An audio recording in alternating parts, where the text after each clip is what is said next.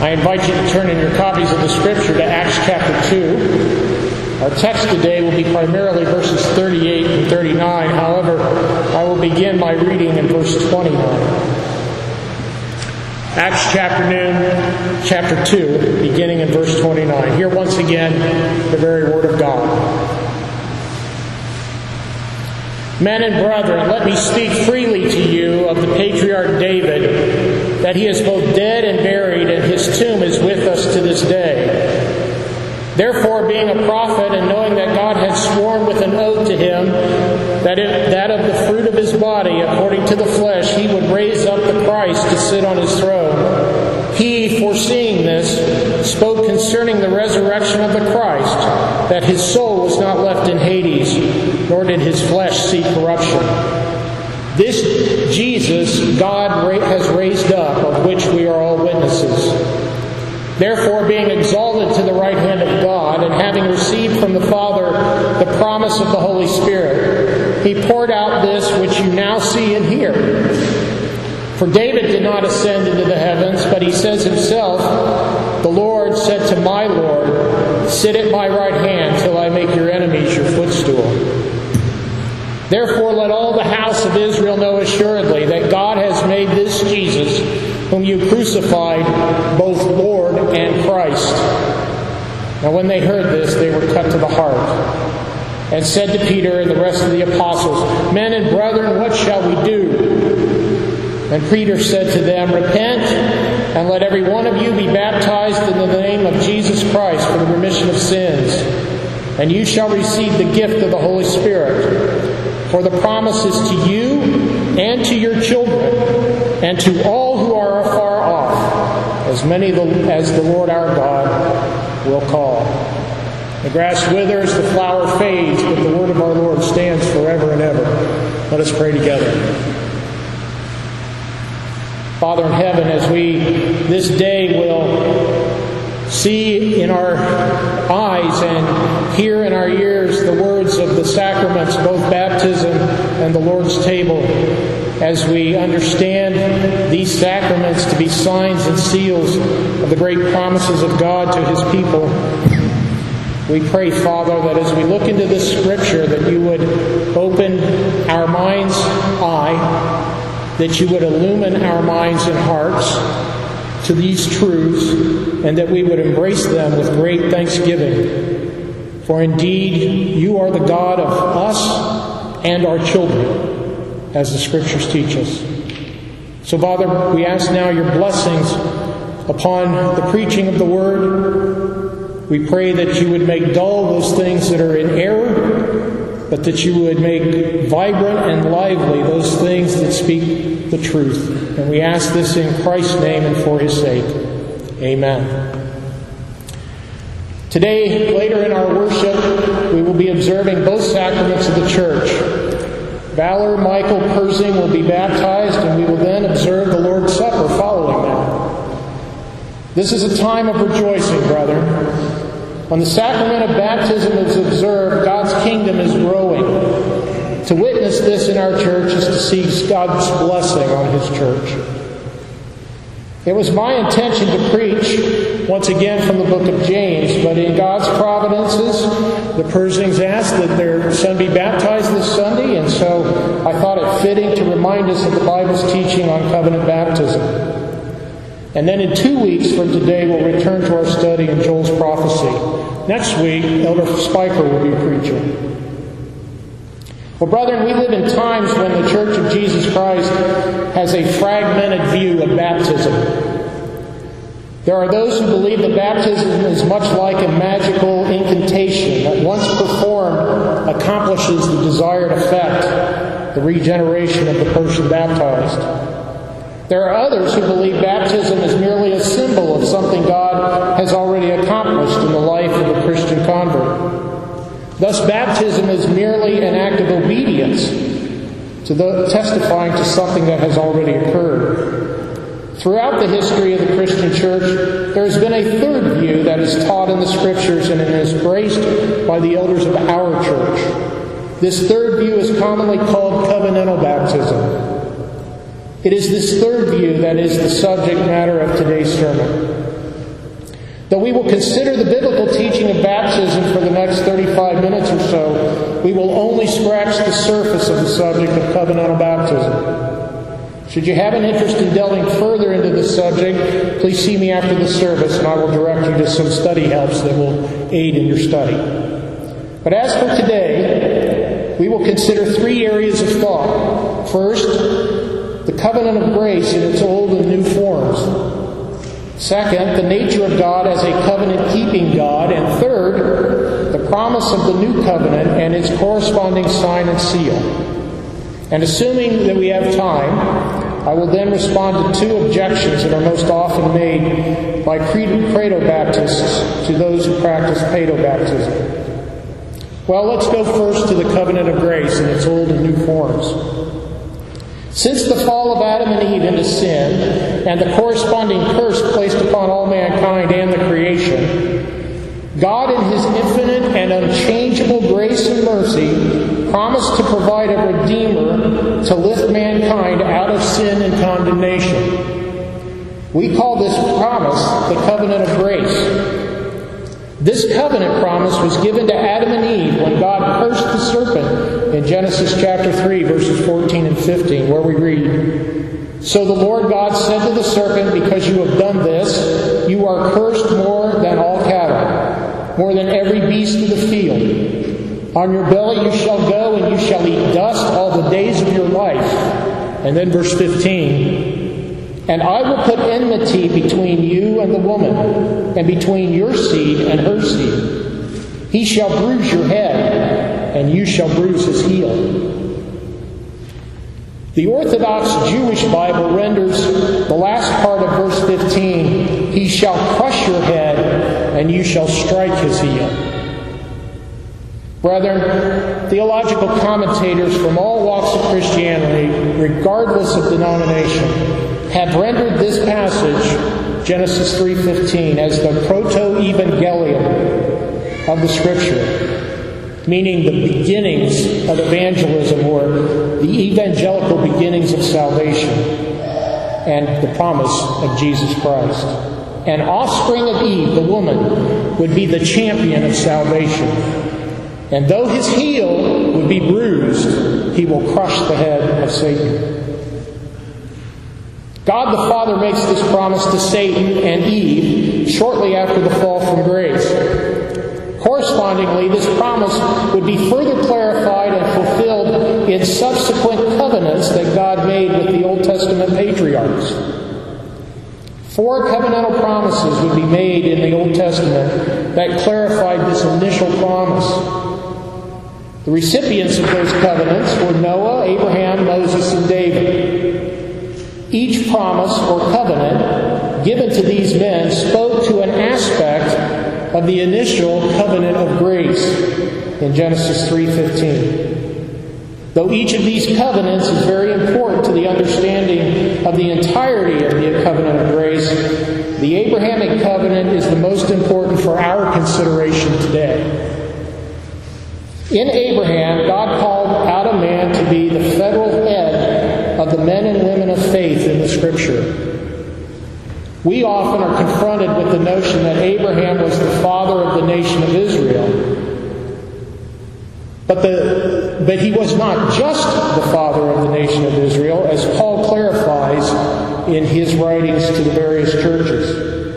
Abraham is called the father of the faithful in Galatians 3, where we read these words from Paul in verse 7. "Therefore, know that only those who are of faith are sons of Abraham."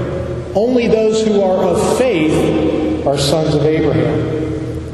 Similarly, in Romans 4, Paul writes this paragraph regarding the headship of Abraham to us in these words. "Therefore it is of faith that it might be according to grace, so that the promise might be sure to all the seed, not only those who are of the law, but also to those who are of the faith of Abraham, who is the father of us all. As it is written, I have made you a father of many nations, in the presence of him whom he believed, God, who gives life to the dead and calls those things which do not exist as they did, who contrary to hope, in hope, believed, so that he became the father of many nations, according to what was spoken, so shall your descendants be. Here Paul speaks of a promise, the covenantal promise given to Abraham, which is found in Genesis 17. I'll read that in a moment, but first I want to emphasize again the notion that Abraham is the father of those who have faith in Jesus Christ by virtue of these teachings from Paul. Well, in Genesis 17, we see the very specific promises given to Abraham. When Abraham was 99 years old, the Lord appeared to Abraham and said to him, I am Almighty God. Walk before me and be blameless. And I will make my covenant between me and you, and I will multiply you exceedingly. Then Abraham fell on his face, and God talked with him, saying, As for me, behold, my covenant is with you, and you shall be a father of many nations. No longer shall your name be called Abram, but your name shall be Abraham. For I have made you the father of many nations. I will make you exceedingly fruitful, and I will make nations of you, and kings shall come from you. And I will establish my covenant between me and you and your descendants after you in their generations for an everlasting covenant, to be a God to you and to your descendants after you. Also I give to you and your descendants after you the land which you are the land in which you are a stranger, all the land of Canaan, as an everlasting possession, and I will be their God. Immediately following this covenant, Abraham is given a sign of the promise that God has made with him. That sign of the promise was circumcision. Each of the male descendants of Abraham on the 8th day of their birth, after their birth, were to be circumcised. In other words, they were to be set apart unto God. They were given a sign that they were different from all the children of the world. They were part of a covenant made between God and Abraham and his descendants after him. Notice that only the sons of Abraham received the sign, not the daughters. This will become important later in the sermon. Notice, too, that the covenant initiation was not dependent on the faith of the children. God was acting on behalf of Abraham's descendants without their permission or their understanding, just as he had called out Abraham. This does not mean that they would not have to repent of sin and practice faithfulness toward God. No, indeed, both were required to remain in the covenant with God. What it does mean is that God defines the covenant and selects those who will participate. He will place His sign on those He sees fit to include in His covenant of grace. He is always sovereign in that selection. Well, one might object that was the Old Testament, not the New Testament, and say, we live in the New Testament era and not the Old. Well, this kind of a statement assumes a radical difference in how God deals with men. I would agree that we live under the new covenant as described in Jeremiah 31 and Hebrews 10 and 12. I would also agree that portions of the old covenant have been fulfilled in Jesus Christ, never to be performed again. But I would strongly disagree that the covenant of grace, begun in Genesis 3:15 and reiterated in various forms to Noah, Abraham, Moses, and David, has been extinguished. I don't believe that. Furthermore, I would assert that God does not change, and His covenant promise to Abraham has not changed. After all, it was and is an everlasting covenant to Abraham and his descendants, of which we are numbered, according to the Apostle Paul, by our faith. So that, if I'm right, there should be corresponding evidence in the new covenant, both of the continuing covenant promise and its application. There are many such evidences, but time permits me to cite but two. Is the covenant of grace, the promise of redemption, reiterated in the new covenant as it was given in the old covenant as a covenant with Abraham and his descendants? Our text makes this plainly clear. For the promise is to you and to your children and to all who are far off, as many as the Lord God will call. God has not excluded children from covenantal participation in the new covenant. When children are born to covenant believers, they are rightly called Christian children, not because of what they have or haven't done. They are Christian children because of the covenant of promise God has made through Jesus Christ and their parents. Christians don't have Amalekite children or Canaanite children. They have covenant children in the covenant God has made with Jesus Christ and their parents.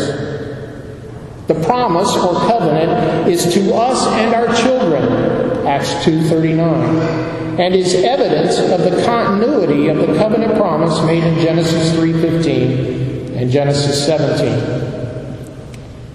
Okay, but what about the application of the sign of the covenant to children in the New Testament? Where is the evidence? This is one of the objections that is so often brought up. Well, there are two short passages of the application of baptism to entire households in the book of Acts. In chapter 16, two separate circumstances are recorded of households being baptized. The household of Lydia in Philippi and the jailer's household in Philippi. Now, one might argue that the entire household believed in the case of the Philippian jailer. But no such assumption can be made in the case of Lydia's household. Only Lydia is said to have believed, but her entire household was baptized. Lydia's circumstance is notable for another reason as well. Until this account in Acts 16, there is no other account where baptism is specifically applied to a woman in the Scriptures. No other place. In the Old Covenant, the sign of the covenant was given only to males. But in the New Covenant, the sign is expanded to females. In the Old Covenant, the sign was given to only those of the physical lineage of Abraham. But in the New Covenant, the sign is for all who are grafted into the lineage of Abraham by faith, which includes all nations. Thus, Jesus is correct when he sends out the apostles in the Great Commission to disciple the nations, baptizing them in the name of the Father, the Son, and the Holy Spirit. The New Covenant is a far more expansive covenant, far more than the Old Covenant. And to exclude children from the sign of the New Covenant is to shrink the covenant when God is intentionally expanding it. That's an important notion to keep in mind when we think of the New Covenant promises. Well, let's deal with two specific objections. The first being, there is no specific command to baptize children in the New Testament. Therefore, children should not be baptized.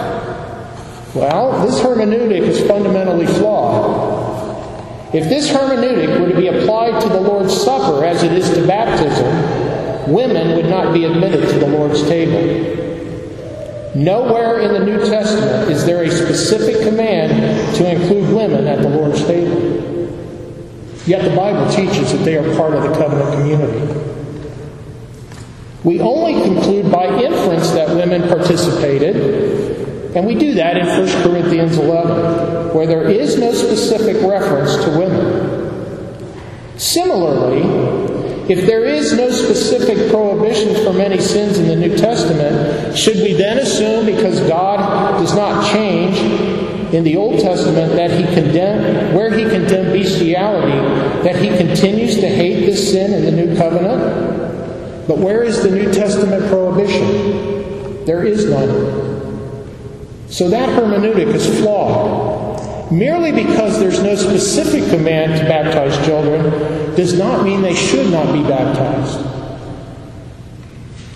This is but one example, but it strikes to a very important principle. Continuity between the Testaments is a real issue in modern-day evangelicalism.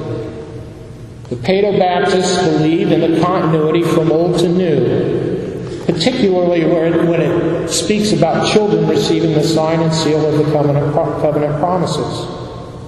Those who are Credo Baptists believe in a radically different continuity.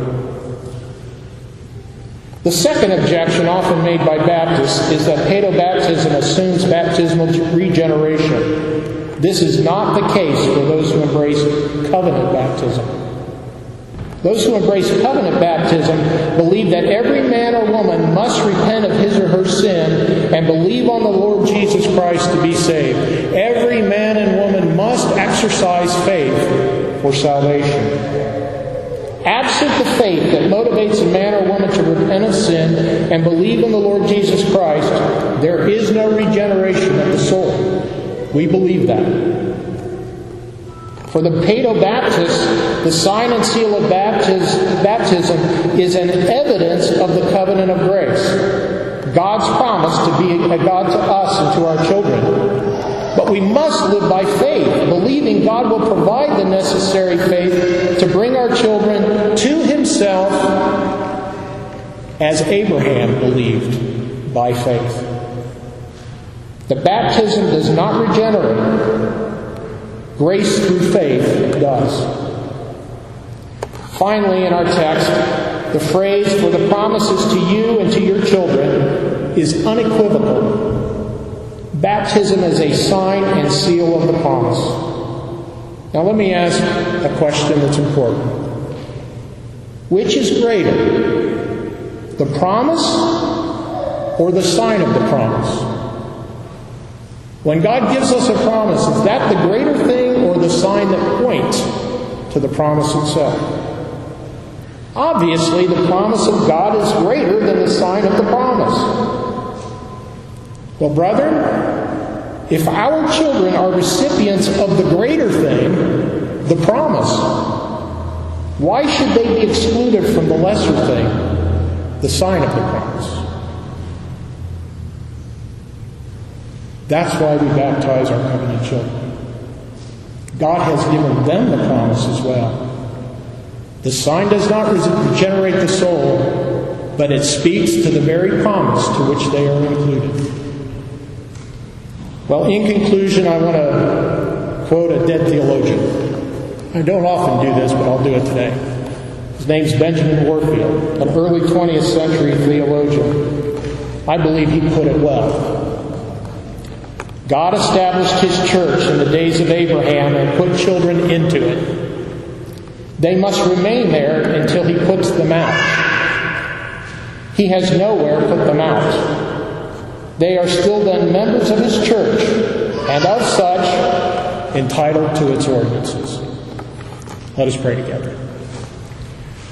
Father in heaven, we thank You for the Scriptures that teach us that You have given a great promise to those who live by grace through faith. Father, we thank You for the example of our federal head, Abraham, who, when You called him out of Ur of the Chaldeans, he followed Your summons, not knowing where he would go, not knowing how he would be cared for, yet he believed, and You were faithful to prosper him, both in salvation for his soul, but also to be the father of many nations, to which we are numbered. Father, we give You thanks for that many, many, many millennia ago, You chose us when we were still far from You. You acted on our behalf when we were still sinners. And so, Father, we pray that as we this day once again see the sign and seal of covenant baptism applied to a covenant child, that Your blessings would flow to this child, that this child would know and understand saving faith, that this young man would grow up in the nurture and admonition of the Lord and would wax strong and be filled with the Spirit as our Savior was, that he would follow in the Savior's steps, that he would be a child of Yours. Father, we commit this to You because You are the one who provides what we cannot provide, the faith to believe. So, Father, we pray that you would, by your kind providences, through your great mercy, yea, by your grace, bring faith to this child, that he will be faithful to you. Father, we pray for the church and its many needs. We give thanks for the provisions you've made for your church through your Son, Jesus Christ. And yet, Father, we see around us, and the nations around us, even in our own nation, persecution taking place against your church. Father, we pray that you would bring to confusion the plans of your enemies, that they would be so confused, as we've seen examples throughout the Old Testament, that they would turn on themselves and away from your people. Father, we do pray for their salvation. We pray that they would hear the gospel and repent, that they would become traitors to the kingdom of Satan and warriors for the kingdom of God.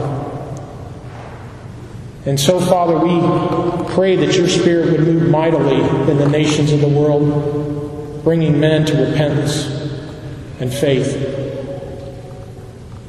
Father, should those who are your enemies not submit to you, we will not dismay. We will hold fast to the promises we find in Psalm 110:1, where your Father, Lord Jesus, said, "Sit at my right hand until I make your enemies a footstool for your feet." Father, we take comfort in that of the increase of Christ's peace and his government there will be no end, and the zeal of the Lord will perform it. That too brings comfort to our hearts.